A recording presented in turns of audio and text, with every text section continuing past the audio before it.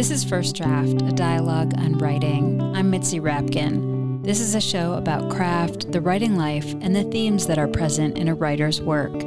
Every interview is a journey. I don't really know where our conversation is going to go, but I do know that it's fascinating every time. In one way or another, we seem to get around to what it means to be human and how through craft that idea is articulated on the page. Thank you for joining me on this literary pilgrimage into the mind of one writer at a time. My interview today is with Alice McDermott, author of the novel Absolution. I'm not interested in this innocent 23-year-old wandering through the streets of Saigon and wondering what her husband's doing. I'm interested in the 80-year-old who looks back at herself as a 23-year-old and says, I didn't even know. We'll be back with Alice McDermott after these essential words. So this past June marked the 10th anniversary of First Draft. The first episode aired on June 10th, 2013. And if the person I am today told my younger self that I'd be nearly 450 episodes deep into this show in 10 years, I would have laughed at my future self. But alas, here we are. And how did we get here? At what I would estimate is 9,000 hours of work I've put into this podcast. That's reading, researching, interviewing, editing, arranging the guests. I am the entire staff. And I guess the answer is, how did we get to 9,000 hours? Is a mixture of insanity and blind but ferocious dedication to sharing conversations about craft and literature. This isn't AI, folks. This is weekends where I sit and read, and so many things in my life that get fully ignored for this endeavor. And I honestly consider it a gift to the world. It's a place where my passion and I hope some amount of finesse and skill marry together to offer this conversation you're about to hear directly to you in the intimate way that audio works. And if you get anything out of this episode or the hundreds that came before, or hopefully the hundreds that will come next, I am asking you in the most honest and authentic way I know how to please support this show. While I love making it and talking to authors and the entire endeavor fills me up, it does not pay the bills. And if we want to support art in this world and conversations about art and lift the curtain up and really talk about how art gets made, well, your support will help keep this show alive. It's here today because of listeners who became supporters, and that's the truth. So I'm asking you to bolster this rich dialogue, this juicy material, with financial support. It's not easy to do, but sticking with this for 10 years wasn't easy to do either, and it's not going to be easy in the future. But if nothing else, it's reliable and consistent. With every episode, I lean into the values of honesty, vulnerability, curiosity, and connection. I think about them as I create this show, and I hope you can feel them in the content. I simply cannot take this time to create First Draft without your support. Please join me on this journey by becoming a donating member to the First Draft community. You can support the show today at patreon.com/firstdraftwriters. You can donate on a monthly or annual level. As a thank you to my patrons, you receive access to cuts from the interviews that didn't make it to the final show, ad-free, pitch-free episodes so you won't have to hear this again, and writing tips from my guests. Again, you can become a supporter by going to patreon.com/firstdraftwriters. That's patreon.com/firstdraftwriters. Please stay tuned. At the end of the interview, I'll offer recommendations on an episode in the archive that is similar to the one you're about to hear. And please rate the show on iTunes and tell everyone you know to subscribe. Thank you for your listening support. And thank you for being here with me today, right here in this moment. And on to the 400-something episode.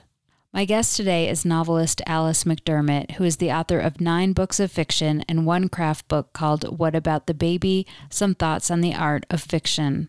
Her novel Charming Billy won the National Book Award, and her books That Night, At Weddings and Wakes, and After This were all finalists for the Pulitzer Prize.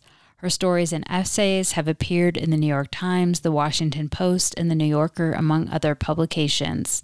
She lives outside of Washington, D.C. Her new novel, Absolution, brings the American wives who were living in Vietnam in the 1960s to the forefront. The story is told from the perspective of two women decades after the Vietnam War, conversing through letters. The main character, Tricia, was a newlywed living in Saigon in 1963, married to an intelligence officer. She befriends Charlene, a corporate wife with 3 children, who seeks to do good for the people of Vietnam. Charlene's daughter, Rainey, who was very young when they were all living in Saigon, is writing letters with Tricia after discovering a mutual acquaintance. At the heart of Absolution are questions of loyalty and obligation, alongside the quest to determine what is the right thing to do amidst a broken world.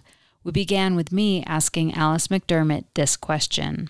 So I guess I want to start off by just asking you about the inspiration for Absolution. It's such a book, not that your other books aren't, but it's so rich and tied to setting, and it's such a different setting than some of your other books. So I'm curious what was bubbling inside of you that this was the story you wanted to tell.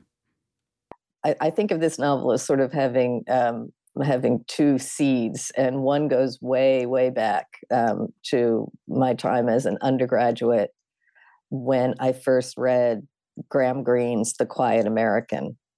And so this would have been, Vietnam was still very much a mess before the fall of Saigon. And I remember reading The Quiet American for the first time and being just amazed at how prescient Greene was about the political situation in Vietnam. The book came out in 55 or 56, and he nailed it. He nailed all of America's missteps and hubris and miscalculations. Just even in the early 70s, it seemed quite astonishing. I remember saying, why didn't the president read this book? Why didn't Lyndon Johnson read this book? Why didn't Kennedy read this book? But I also recall knowing even then, and certainly, again, context is everything. This was also the early days of the women's movement, and I was a young 18, 19-year-old.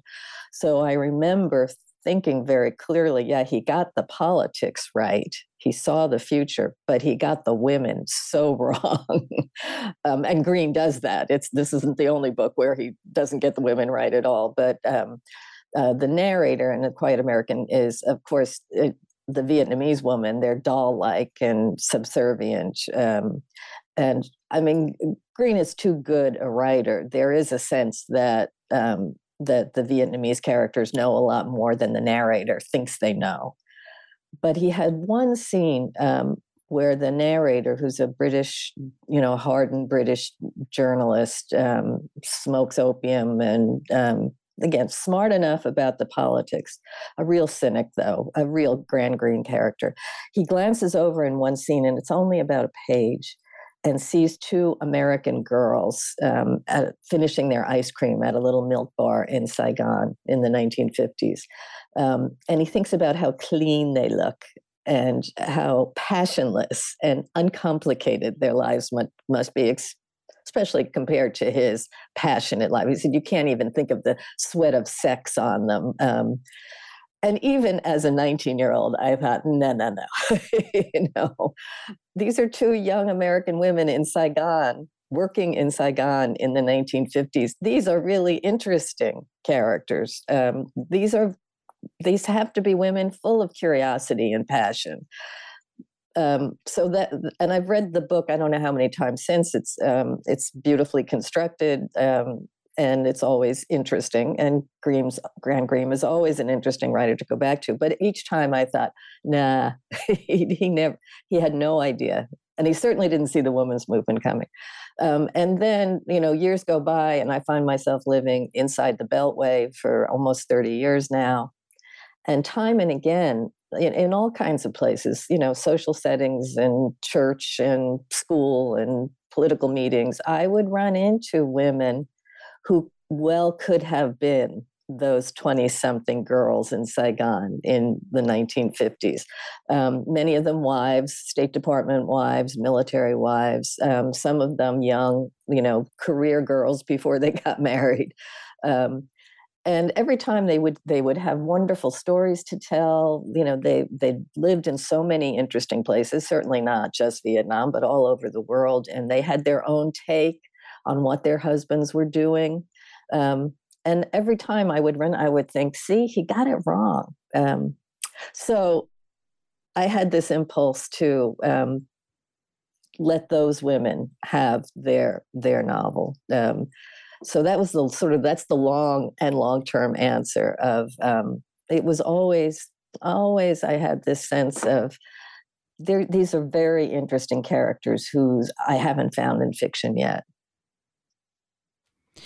I know when we talked the first time, which was in 2015, you talked about like one of your goals is to bring out the voice of women in literature and as main characters. And that was something that you hadn't seen a lot.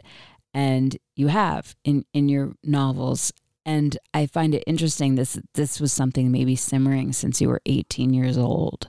So and I don't know if there's an answer, but why was the time when you started this story? Why was it not 5 years ago or 10 years ago? Yeah.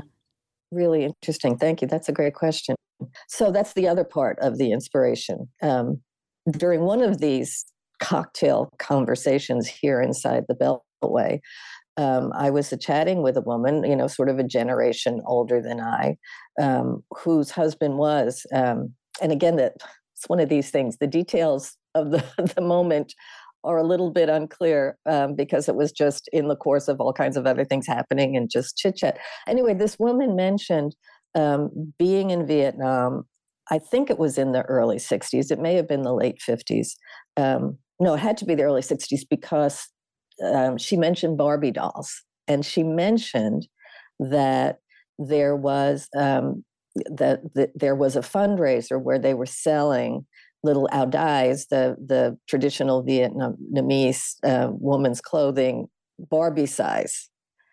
And when she said that, I had this momentary flashback that when I was a kid, about that same time, I was sent on a kind of play date with a girl who was not a friend of mine. She must have been somebody visiting or somebody my mother felt sorry for. Anyway, to go play Barbies together. And this girl had one of those outfits.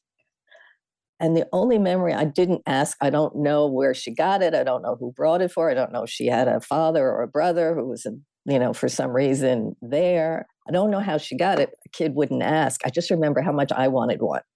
I just thought it was beautiful. It was silk. It was unusual. It didn't come from the Barbie catalog.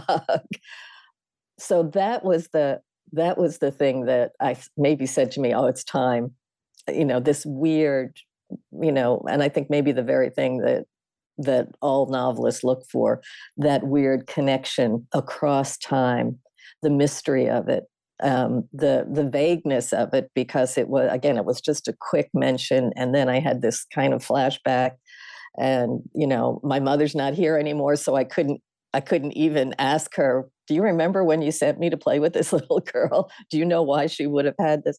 So I really sat down with, I need an origin story for that outfit. And that may be a way into these women's lives. That's really all I knew about the story. So that became the first chapter, the origin story of why would this Barbie áo dai end up on Long Island in a little girl's Barbie wardrobe in the 1960s. And then all these years later, this woman says, oh yeah, we had those. I saw, so it was just that wonderful, mysterious ripple through time that brought me to the page, and then see what, how did this happen? Well, you got to make it up because I don't know how it happened. It's so interesting because when we talked about the 9th hour, you had met someone after dinner. You were talking over wine who told you about the Civil War and people replacing the wealthy people, paying people. So it seems like cocktail parties might play a role in your literary life. Isn't that wonderful? What a great excuse. Well, it's kind of, I mean, it's funny, but it's also kind of like deeper in the sense that when you are present in the world as a writer and you're thinking about your work, then a moment that would otherwise have passed you by, maybe if you were a patent attorney, for instance, would attach to your brain in a certain way and start creating those tentacles to old memories that were you not a writer in the world, I don't know if they would captivate you and hold on to you. Yeah, that's really interesting. And I think it says something too about the inadvertent. My friend Roger Rosenblatt, who taught at Southampton College for years and years and years, would always tell his students, something will come to you, trust it, rather than pursue it. There's a wonderful line from Auden that I can't think of it precisely, but it's something like sleep and love reject a too determined pursuit, and there's something sort of lovely about that. Maybe it's connected to the universe gives you the gift of a story, even if you haven't asked for it, or just how inspiration works, or how the muse works, or exactly as you're saying, just being a writer in the world. Maybe this is why I fear research so much. Self-conscious. Now I'm researching my novel because you're pursuing something rather than letting it come to you. So there is that. I don't know. Maybe it's a little bit magical. That the idea of found art. Found story, not something you went out that you were seeking, but something that has come to you. Something will come to you. Yeah. In your novel, it's epistolary, but it's like vaguely epistolary. It's like it's two narrators talking to each other, but it's not as literal as letters. There's a reference of it being letters. So I was curious about this structure. When I set out to, okay, all I'm going to do is write an origin story of this little Barbie doll outfit, and yet I knew, given the time and place, given whoever would be the narrator of this origin story, that she would be a certain kind of woman. She would be a woman who came of age in the 50s, and who enters this world before Vietnam becomes the morass that it became, just really on the edge. So again, a woman of, the generation that preceded mine. And I think I understood intuitively, again, only because I have known and observed such women. I knew this is not the kind of person who would insist on telling her own story. This is a woman who has been trained to be quiet, to be the background. These are the women on the periphery. These are the helpmeets to ambitious husbands. And so I knew she had to be invited to tell her story. And I think in my own life, at the time that I was beginning to compose this novel, I had spent many years visiting my mother in her assisted living place, where she was surrounded by very interesting people, because it was here inside the Beltway, who had really interesting careers. And this wasn't just gender related, women and men both, but I think it was age related. They would not tell you their stories unless you asked them. You had to find the right question, and then they would tell you the most fascinating things and the most interesting things that had happened to them. And as they told the story, you could see them shed years. You could see they were reliving it, but you had to invite them to tell the story. They were smart enough. These were interesting, educated people. They were smart enough to know nobody wants some old person blabbing on about the way it used to be. You had to find the right question. And then you heard marvelous stories. So I knew intuitively that this narrator had to be invited to tell her story. So that was, I think, the sort of the foundational, that this has to be. Someone has asked her, do you remember me? Do you remember my mother? Do you remember that time in our lives? The someone turns out to be a little girl who she knew. But I knew, and I didn't want to start with the question. I wanted to start with the answer, the energy of the answer. But I knew this has to be a narrative that's invited, because she's going to end up saying things she didn't know she was going to say. How does that change at all I don't know if it's as deep as craft, but how does that change the voice for you when you're writing that way? Like, if you had not chosen it, do you think it would have been more difficult to write, or she would have been revealed in a certain way? Like, how did that then guide the actual storytelling? I think I think if I had attempted to tell this story more in the quiet American mode, only looking back only over a couple of months, or even in an as it happens historical novel mode. If I had begun not with the voice, let me tell you about what it was like in those days, but rather, I woke up one morning in 1963 and I did this and I did that, and I would have lost interest in it. What really intrigues me and interests me is and I think this has appeared in all my work, is that looking back through time, is that the way memory is a mode of storytelling, and that the story we tell 2 days after an event is an entirely different story that we tell 20 years after the event, because we have all the lens changes with all the subsequent events, and that's what interests me. I'm not interested in this innocent 23-year-old wandering through the streets of Saigon and wondering what her husband's doing. I'm interested in the 80-year-old who looks back at herself as a 23-year-old and says, I didn't even know he was in the CIA. All the things I didn't know. And I didn't know I was going to end up childless. And I didn't know, all the events, some of them that I think she ends up telling inadvertently almost. That's what interests me as a storyteller. So I may have written the Barbie origin story and then lost interest if it had been only an as it happens narrator. We'll be back with this interview in just a moment. Remember, you can listen to this and every episode without ads and without these pitches by becoming a patron of First Draft at patreon.com/firstdraftwriters. So your main narrator, you do have two points of view. We have Trisha and then this young girl, Rainey, who she knew as a child, they are communicating much later in life.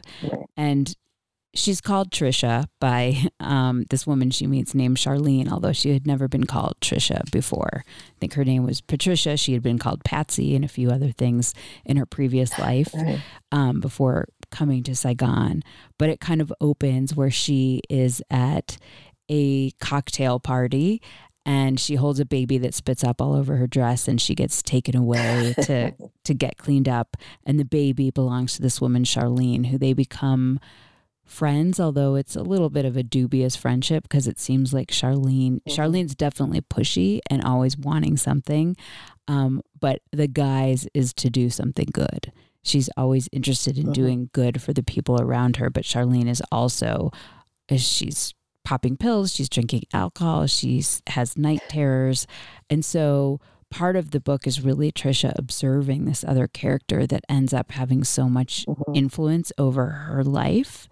So I am curious about the character of Charlene. Charlene sort of burst into the novel in much the same way she burst into the scene. Again, not something I can say I knew was going to happen before I started listening to Trisha's voice. in some ways, she said to me, "You want to know the origin story of the Barbie? Okay, here it is. It's me." I'm the one who got that Barbie outfit to Long Island, all those years later. I'm the one. So again, she appeared, and listening to Trisha and trying to get Trisha's voice right, how she would see her. She's so different from Trisha. Trisha immediately dislikes her, but also is taken in by her. She's the cool girl. And Trisha, she's the cool girl in high school who everybody hates, but everybody wants to be friends with. And Trisha was the quiet, nerdy girl who is both dismayed and flattered by Charlene's attention, and putty in her hands, for the most part. So she just sort of appeared, and I didn't like her at first. So I knew I had to give her more space and find out, and not pull a Graham Greene on her and say, this is all she is. She's just this shallow, do-gooder. She has to be, of course, she has to be more complex than that. So that was sort of my goal in the novel, to find out who is she actually. In that first scene where she gets spit up on by Charlene's son is where she meets Rainey, the daughter, who has the Barbie doll.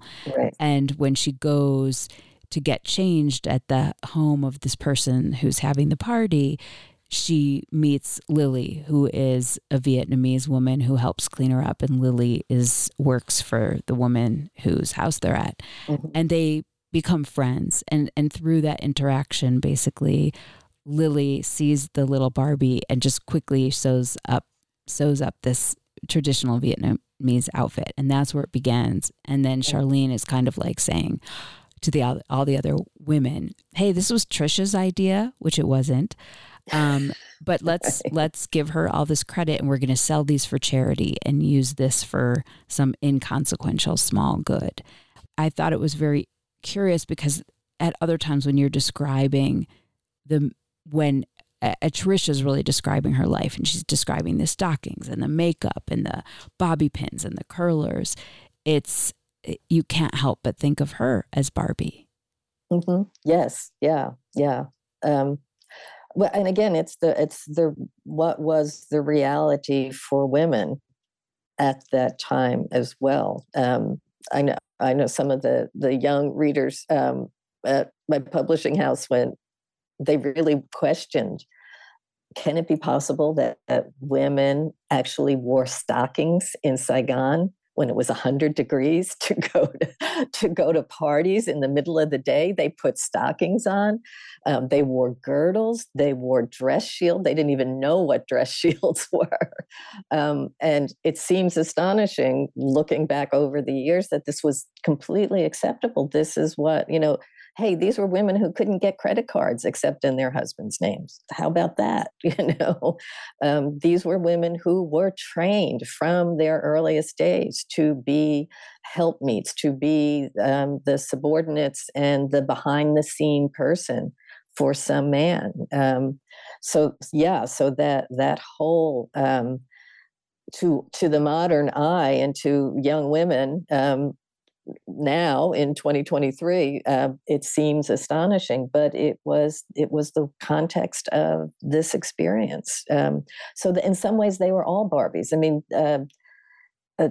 Charlene, for all her efforts to do good and her determination, is also just catty as can be about clothes, and what other women are wearing. It's because that was your armor. That was your role, to look nice. If you had a run in your stocking, it didn't just mean that your stocking ran. It meant that you don't care about your husband, that you're willing to look bad. You're signaling that either you're drunk or you're out of love with your husband, or you want to go home. That's the nature. You're objecting if you're sloppy, if your nails aren't done. And it seems, it seems ancient and almost unbelievable. But it's the world these women lived in. Yeah, and it's just another, maybe it's a coincidence, maybe not, when you just had your first vision of a Barbie doll and you were asking, how does the Barbie doll get to New York with a Vietnamese outfit on? It provides an amazing symbolic and imagistic a thing for your book to then look at how women were in that age, because they were unlike Barbie and like Barbie at the same time. Yeah, and it's funny because when Trisha first sees this Barbie doll, and she imagines it's the first one she ever saw. This is 1963, and she was only 23 and didn't have any kids of her own. So she sees this little girl, Rainey, holding this Barbie doll. And what she loves about it, when Rainey shows her all the little outfits, Trisha's dolls, again, came of age in the 50s, were all baby dolls. And so she sees the Barbie doll. In some ways, it's a counter argument to the way we see Barbie in 2023, as this bubblehead, all pink. That was the later iteration of Barbie.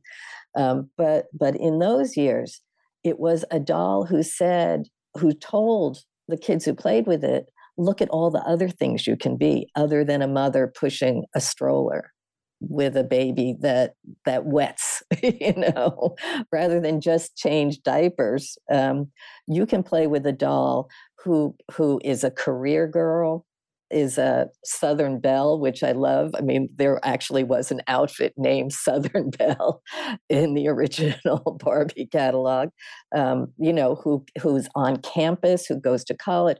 This was freeing. This wasn't just, be a big-breasted airhead. This was, your life could be fast. These are all the things you can do. So Trisha sort of is enchanted by this Barbie who's kind of an adult. This is a doll who's saying to girls, life as an adult is going to be much more interesting than just being a mother changing diapers. That's really news to Trisha and to her generation of women. So let's redeem Barbie from from her bad rap as just stupid. The original Barbie wasn't just stupid; she was interesting. She was professional. Have you seen the movie? I have not seen the movie yet, I must confess. I'm almost afraid to see it because everybody I know and some very surprising people have loved it so much. I told my daughter, who's 35, we were going to go together, and she said, no, I don't want to go with you because you'll take it apart. Oh, that's interesting. A basic tenet of this book, I think, is this interesting push and pull between the idea of doing good for others. Charlene, there's moments where Charlene is just arguing whether they're going to sell these Barbie clothes to other people for $5 that Lily makes and take advantage of her hard work to make money to donate to hospitals to do some good. And there's some arguments in there where other women are like that's not enough. Look what this country needs. It needs more than that. And she's like, well, it's worth some small goods. Like, we have to do what we can. And she advanced to going to this leprosarium to help people with leprosy and bring them soft clothing. To some other acts later, which have questionable consequences. So I was left really thinking about this term of inconsequential good, which again reminds me a little bit of karma, because there's ripple effects. Maybe when you do good for one person, it hurts another. And that was at the heart of the book for me. So wanted to ask you about all the things you were thinking about with small good acts and the consequences. Right. Yeah. And again, the very notion in a very small, behind the scenes, so to speak, way also reflects the complicated politics of the time. And when I realized that I was going to be dealing with Vietnam at this moment, before everything went to hell, or at least before America was aware of what we were up to. that there is a reflection of that sense that best intentions, and as you say, and the whole, all the implications of so-called selflessness. That I'm not doing this for me, I'm doing it for you. And in my efforts to do it for you, I may be harming someone else, or even just self-sacrifice. I'm giving up my own life for this greater cause. But how many people am I hurting by giving up my own life? What am I taking away from so many others? So it is a kind of writ very small, because these are women's lives. These are the women on the periphery who are not making the big things happen. But it's very much reflective of the big things that were happening. And, and it's that the complication of the human condition, if I can say such hyperbolic words about my own work. But this is what they were wrestling with. And what's the value? What's the value of one life compared to another? And so I was very aware that I did not want to take the easy side politically in looking at this time and place. That it's so many things went wrong, and we were on the edge, and there were so many places, even in 1963, where we could have pulled back, we could have changed what was coming and what happened. And it might have been a very different history between that time and the fall of Saigon in 75. And I didn't want that kind of judgmental presentism to influence these women as they're looking back on their own lives. I wanted to give them the opportunity to say, but you have to understand what we thought we were doing. I didn't want to judge them. I think that it's a real risk when you're writing fiction, any kind of historical fiction, but even one that looks back at a time that we have declared as a culture was a terrible mistake and a tragedy, and stupid in many ways. And in 2023, I know that, and I can trace all the mistakes that were made. But in 1963, no one knew that. No one knew that with any certainty. And so I think we had to be very careful when we're making up stories, that we don't point fingers, but make the effort to understand people in their circumstances, in their time and place. So that's a sort of convoluted way of saying, I wanted these women to be able to make a case for themselves, even when they knew the outcome of what they did then was not what they had intended. So I was curious about, your title, Absolution, which isn't, I don't think the word absolution came up in the text. Yeah, it's used as a verb, I think, just once. And Trisha sort of absolves herself as a young woman. She's dragged by another Charlene type character as a college student to go to Birmingham and work for civil rights. And she sort of gets excused from going. She's not quite sure that she really wants to go, but she's been swept up by a more powerful force, another young woman who's determined. And she sort of gets excused. No, you have to go back and take care of your father. He loves you, and you're the only thing he has. And it's kind of like, yes, I do. He really is my first obligation. Again, that's that whole question of self-sacrifice. Who does it hurt? And who does it help? And that's the only time she says she feels absolved. She gets out of doing major big things in the world and just taking care of a single person who loves her.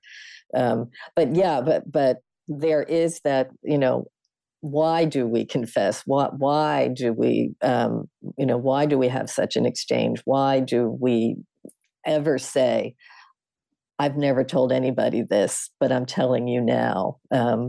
why does that happen? And it seems to me that inherent in that is because I want you to understand me.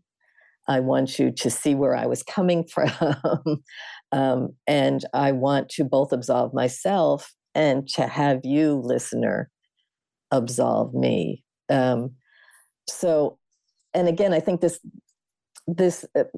title also sort of was always in my mind because we're looking at a time in history that we have so firmly decided who was right and who was wrong, who the good guys were and who the bad guys were. And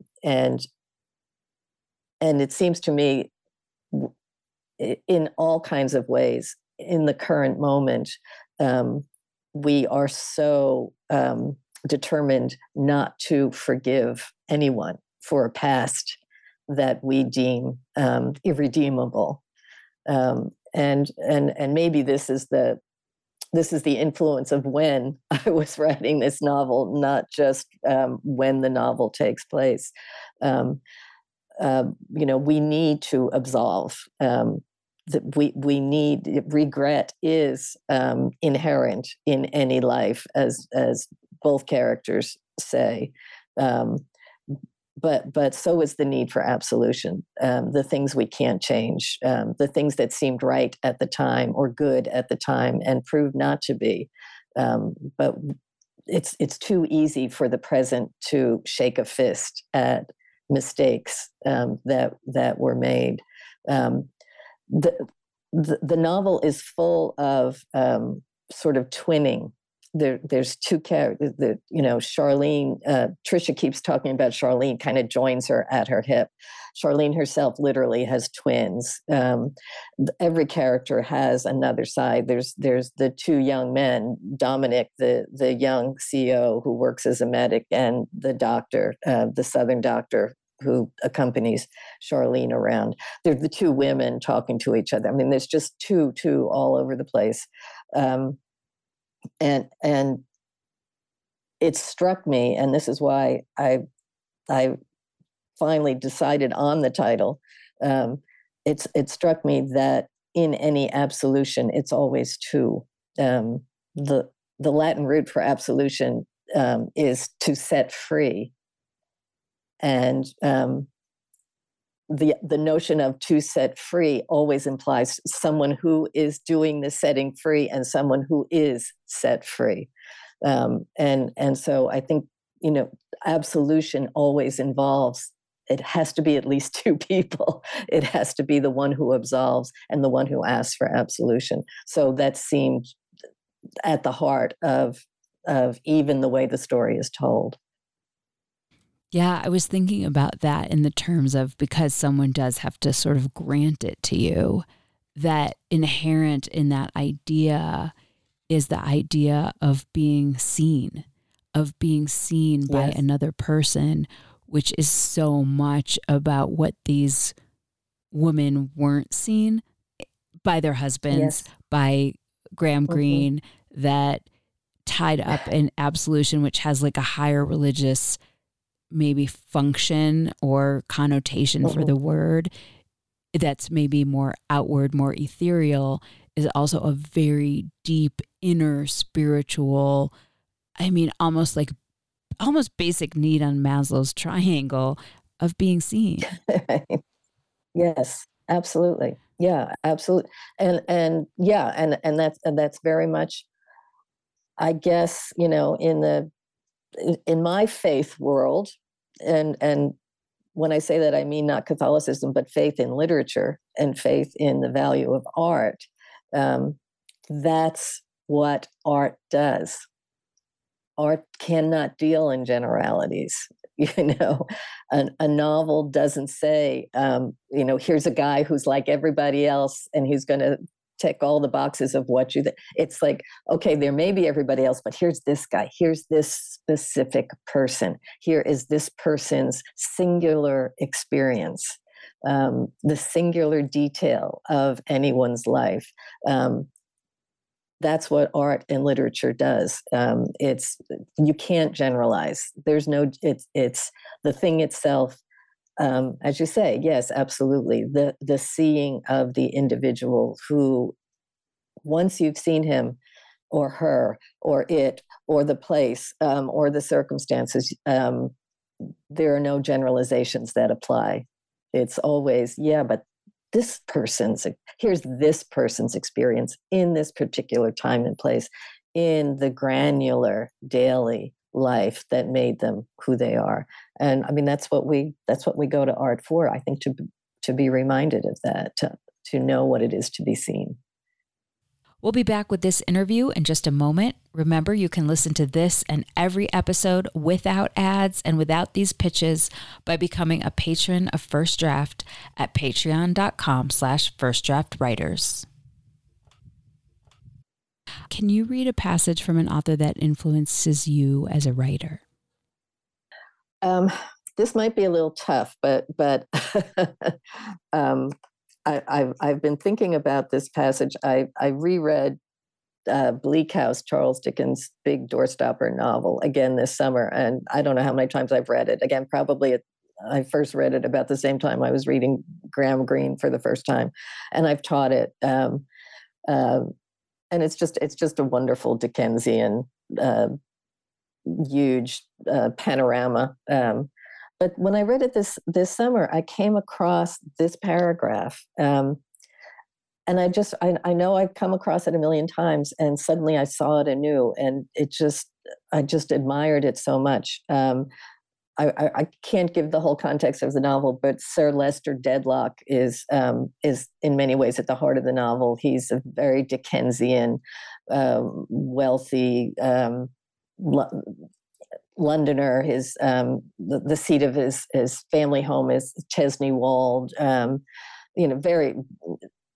In some ways, it struck me this time. He's also a very Trumpian figure. We're not invited to like him. He's distant and he's in his in his golden palace. He doesn't really much care for his subjects being of proper blood in England at this time.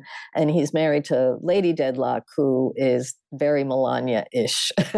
She's beautiful and cold. And the heart of the novel is that she has a scandalous secret. And at this point in the novel, the detective has just let Leicester Dedlock know that scandal, a tremendous scandal, is about to take her down and take down his household. And again, this is not a character who through the novel you feel warmly towards. But then this scene happens, and so Sir Leicester has just realized everything's falling apart. The detective has just left. Sir Leicester, left alone, remains in the same attitude as though he were still listening, and his attention were still occupied. At length, he gazes round the empty room, and finding it deserted, rises unsteadily to his feet, pushes back his chair, and walks a few steps, supporting himself by the table. Then he stops, and with more of those inarticulate sounds, lifts up his eyes and seems to stare at something. Heaven knows what he sees. The green woods of Chesney Wold, the noble house, the pictures of his forefathers, strangers defacing them, officers of police coarsely handling his most precious heirlooms, thousands of fingers pointing at him, thousands of faces sneering at him. But if such shadows flit before him to his bewilderment, there is one other shadow which he can name with something like distinctness even yet, and to which alone he addresses his tearing of his white hair and his extended arms. It is she, in association with whom, saving that she has been for years a main fiber of the root of his dignity and pride, he has never had a selfish thought. It is she whom he has loved, admired, honored, and set up for the world to respect. It is she who, at the core of all the constrained formalities and conventionalities of his life, has been a stock of living tenderness, and love. When I came upon that again, and I know I've come upon, I know I've read it. It was so sweet and compassionate, and to say, oh my gosh, this character who's been mocked and set on high, I'm feeling, oh my God, he loved her, and she's a cold, horrible person, and yet fully worthy of his love. This, the only tenderness in his life, that he thinks of her with such compassion. And I did have this moment. Oh my gosh, I feel sorry. Trump might actually love Melania, and I should see that in him. He's capable of that. It's just this wonderful thing that Dickens and the best writers can do. All the things that you were certain, I know that guy and I don't like him, and then you stumble across a paragraph like that, and you look at them with some kind of compassion. That's miraculous. That's what art can do. I'm feeling sorry for Donald Trump. Can you read something you wrote that was tricky or hard or changed a lot from the first draft, or something you liked? Yeah, so this is maybe this is something we haven't quite yet touched on in talking about absolution, but the first thing that came to mind in regard to your question, there is a moment in the novel. There's another character who enters the novel and enters Trisha and Charlene's life when they go to the leprosarium, and that is another doctor out to do good, but who is disquieting in many ways to the women, and seems to mock their own small efforts at inconsequential good. And Trisha almost is not sure. She finds him appealing. She finds him sexy, but she also finds him frightening. And she sort of has this notion that he might be a saint, or he might be Satan himself. And because I'm dealing with Catholic characters at this point with great faith in what they were doing, I wanted to just a little modicum of superstition.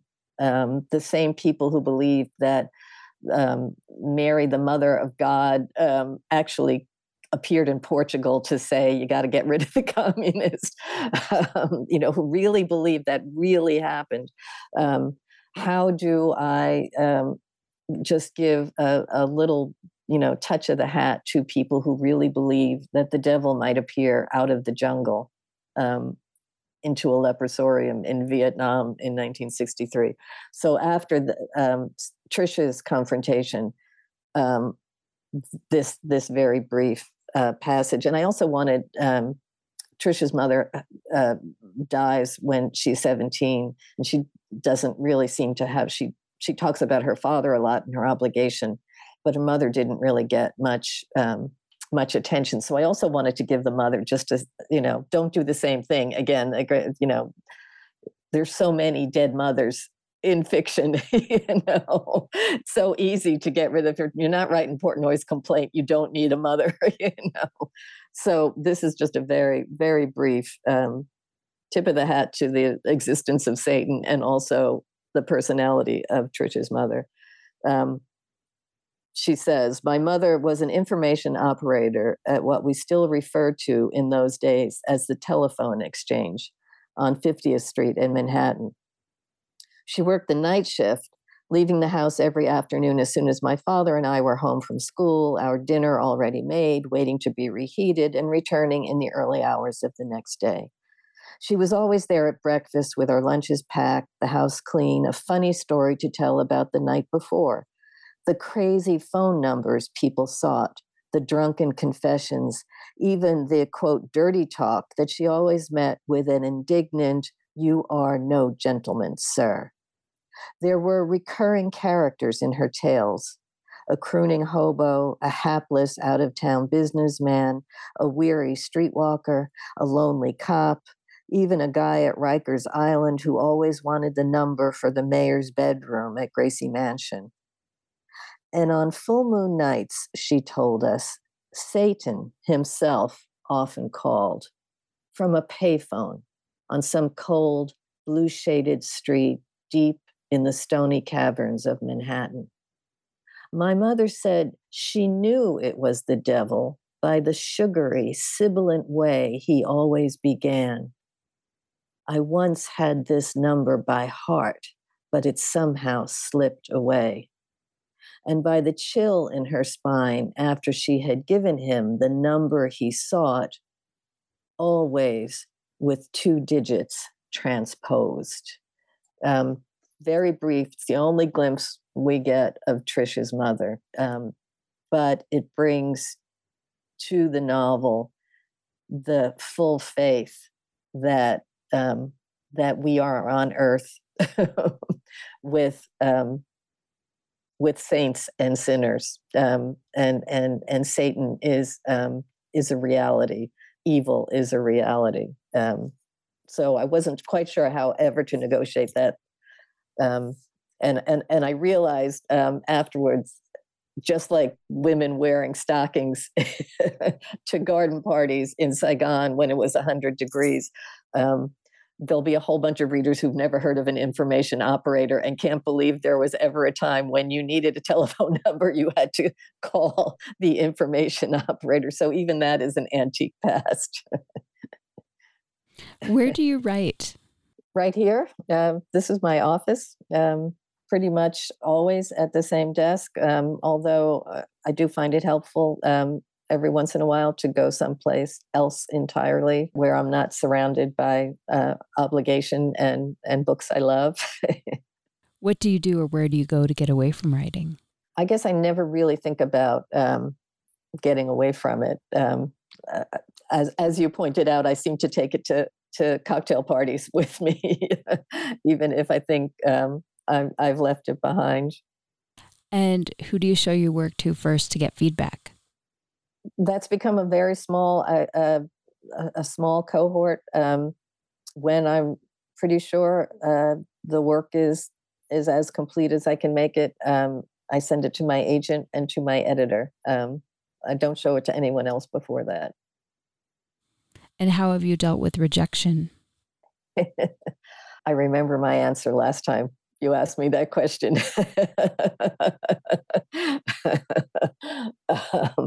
And it involved a 4-letter word that I'm trying to get out of my vocabulary. Boy, I think I'm expecting it. It's just part of the job now. I roll with it these days. And what is your favorite word? I just gave a talk up at Boston College, and in the course of developing the course, I realized I was talking about all the beautiful words in the Gospels, but I realized my favorite is consider. Consider the lilies of the field. I think those of us who write novels and short stories, that's kind of the word we begin with. We invite readers, consider this. It's kind of a beautiful word, and maybe one we don't use often enough. Not I'm right, you're wrong, but could you please consider? It's a soft and gentle invitation. It's a wonderful word, consider. Thank you so much for talking to me again. I'm so appreciative. Thank you. If you liked today's show with Alice McDermott, author of the novel Absolution, You're in Luck, check out my 3 previous interviews with her on her craft book, What About the Baby, and her novels Someone and The Ninth Hour. You can find that interview in the entire First Draft archive of more than 430 interviews at firstdraftwriters.com. You can stay tuned to First Draft on social media on Facebook, Twitter, and Instagram. Just look for First Draft ADOW. You can email me at firstdraftwriters@gmail.com anytime. Remember, there are plenty of extras for becoming a member and donating to First Draft, including access to pitch-free, ad-free content, as well as cuts from the interviews that didn't make it into the final show, writing tips from my guests, books, and more. Join me as I reach for honesty, vulnerability, connection, curiosity, and insights on craft with each episode. I can't tell you enough how much each and every single dollar counts to keeping this show alive. The first tier of support is just $6 a month, so please go to patreon.com/firstdraftwriters. Coming up in the next few months on First Draft, interviews with Buzzy Jackson, Michael Cunningham, and Paul Harding. I want to send out a huge thank you to my patrons for making this interview happen. Your support makes First Draft a dialogue on writing a reality every week. Please stay healthy and safe. The theme for First Draft was produced and performed by Murph Mahaffey. I'm your host and producer, Mitzi Rapkin. Thank you for listening.